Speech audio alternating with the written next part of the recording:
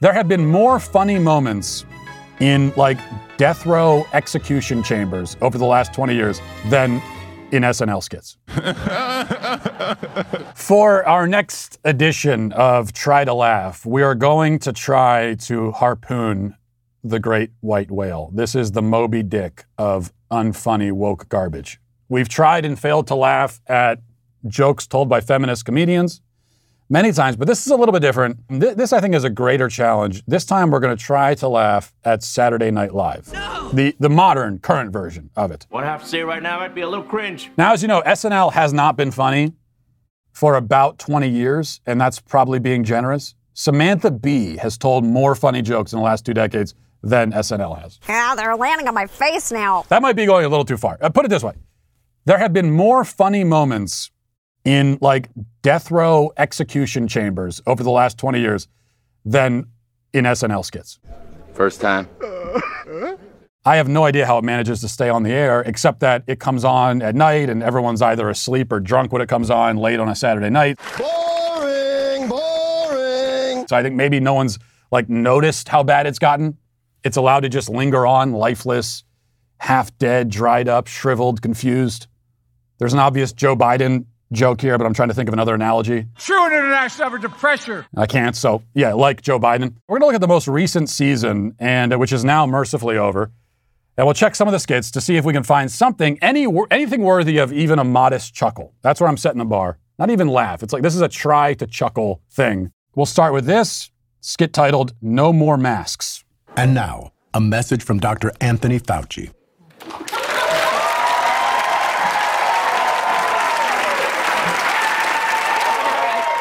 It's your boy, Fauci, the patron saint of Purell. As you probably heard, we got some very good news this week, and I'm not just talking about J-Lo and Ben Affleck. The CDC announced that people who are vaccinated no longer need to wear masks, outdoors or indoors. Pretty great, right? This is Kate McKinnon, right? Why is she the resident impressionist over at SNL? Some things should work, but do they? Isn't an impressionist supposed to, be good at impressions? I always say life is like a box of chocolates. Dude, you have what it takes. That guy legislates from the bench, but he measures from the balls. Isn't that what you want out of an impressionist? Yeah, no, I don't know. Hers are all terrible. Kate McKinnon is about as witty and funny as like your drunk aunt at Thanksgiving. That one didn't count. Anyway, the point is, she's not very funny. But we're going to give this a chance because there should be a lot of potential here to make some funny jokes and have a funny skit. So we'll keep watching. A lot of people had questions, such as, what does that mean? What the hell are you talking about? Is this a trap?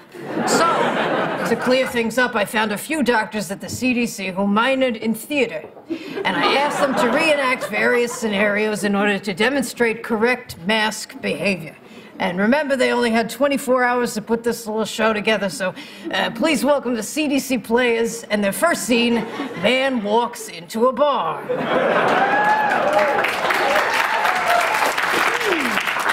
Welcome to a bar. Thank you. Do I still have to wear a mask indoors? You actually do not. Great. Well, as long as you're vaccinated. No, I'm not. Oh, then that's bad. Well, I'm entering a bar at 11 a.m. Did you really think I was vaxxed? Because that's on you. You're right. I deserve COVID. And scene. Just pausing to see if I can hear actual crickets. This is like the comedic stylings of Kamala Harris. No. This seems like the White House just gave them a PSA to perform as comedy. And this is one of the problems for SNL, is that comedy should be transgressive and countercultural and, rebellious and kind of that's what it should be. And yes, offensive. I mean, comedy should be all of those things. And SNL is not that. SNL is now a mouthpiece for the elites, for the government. But let's move on to another sketch. And here we go. If you watched The Undoing, you might have noticed that one of the stars of the show, Nicole Kidman, sang the theme song. While I'm alone as blue as can be, my son, dream a little dream of me. Did you notice my coat? We did. Inspired by Nicole, stars of your other favorite shows are now singing their theme songs on Now That's What I Call Theme Songs Sung by the Stars of the Show. So enjoy this original theme song that was cut from the opening of Queen's Gambit. Chess and drugs and drugs and chess. Girl playing chess, then doing drugs, then playing chess. Now when you see people playing chess, you'll know that they're on drugs. Hey, if you like Stranger Things, you'll love the new Season 4 opening credits, performed by Sheriff Jim Hop Hopper. Welcome to the 80s, I'm about to blow your mind. In Hawkins, Indiana, scary aliens you'll find. Lots of kid actors, but they're actually good. There's something strange in your neighborhood. This script was written in 15 minutes before showtime, right? It had to be. We'll do it live. F it. Probably by the janitor or someone. They have a team of writers, right? A team of writers came up with this, and they all said it was good, and it made its way through a purposeful process onto the air? Did hackers hack into the SNL broadcast and pipe this skit in to embarrass the show? I'm just trying to figure it out, because this is bad. We'll try something that seems, okay, I have no idea what this is. This is a skit called The Uli Show. Don't know what it is. Wild card. Let's try it. You're watching Icelandic public television. Pop culture, bops, celebrities, games, candy. It's the Uli Show. And now, let's meet host, Iceland's #1 social media star, Uli. Hello and welcome to the Uli Show. Pretty cool. I'm Uli, and this is my saga, Bjorn. We have big show today, Uli. So cool. Iceland's #1 comedy duo is here, Thorborg and Greta.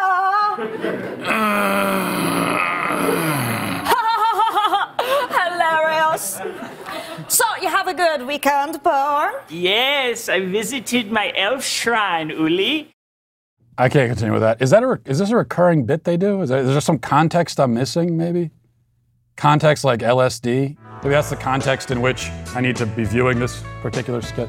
So it seems that the SNL kind of fluctuates between banal, politically correct tripe and then stuff that's weird, but forgets that weird in and of itself isn't funny. You have to be funny as well as weird. You still have to make jokes within the weirdness. But you know what? I want to be fair. I'm going to really give them a chance, because I see that they did a bit on gay pride. So they have a skit on gay pride. We're in Gay Pride Month, as I'm sure you're aware. You could not be aware that we're in Gay Pride Month, because every time you leave your house, you're beat over the head with it by 2x4s.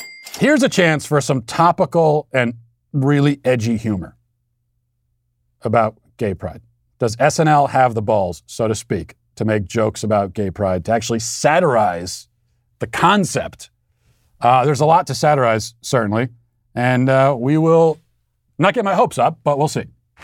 Hey, all you she's, gays, and nays. It's the month of almost June. And you know what that means. Pride is around the corner. But last year, Pride didn't happen, so now we're making up for lost time. Pride is a celebration. Yeah, that's what it's about.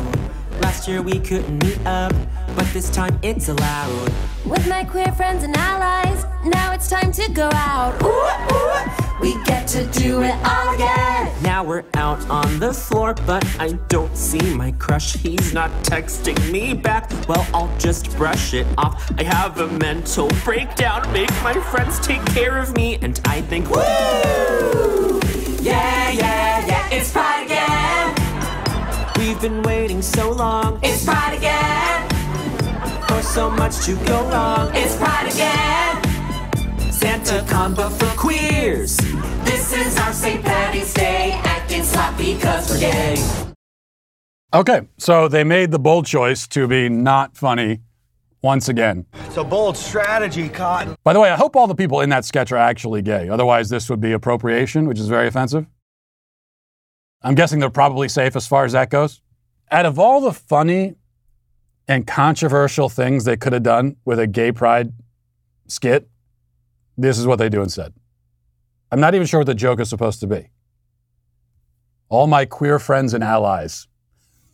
That's hilarious. Yeah, that's not funny. It seems with every sketch, they kind of studiously examine all the potential places to take it, all of the possible directions, and then they choose the least funny one every time. It's kind of impressive, actually. They succeed in being mostly inoffensive, but they fail at being a comedy show, which is what their job is, I think. Or so the Germans would have us believe. The good news, though, is that you can put it on while you fall asleep, and you don't have to worry about being kept awake by your own laughter. And that, my friends, is looking on the bright side.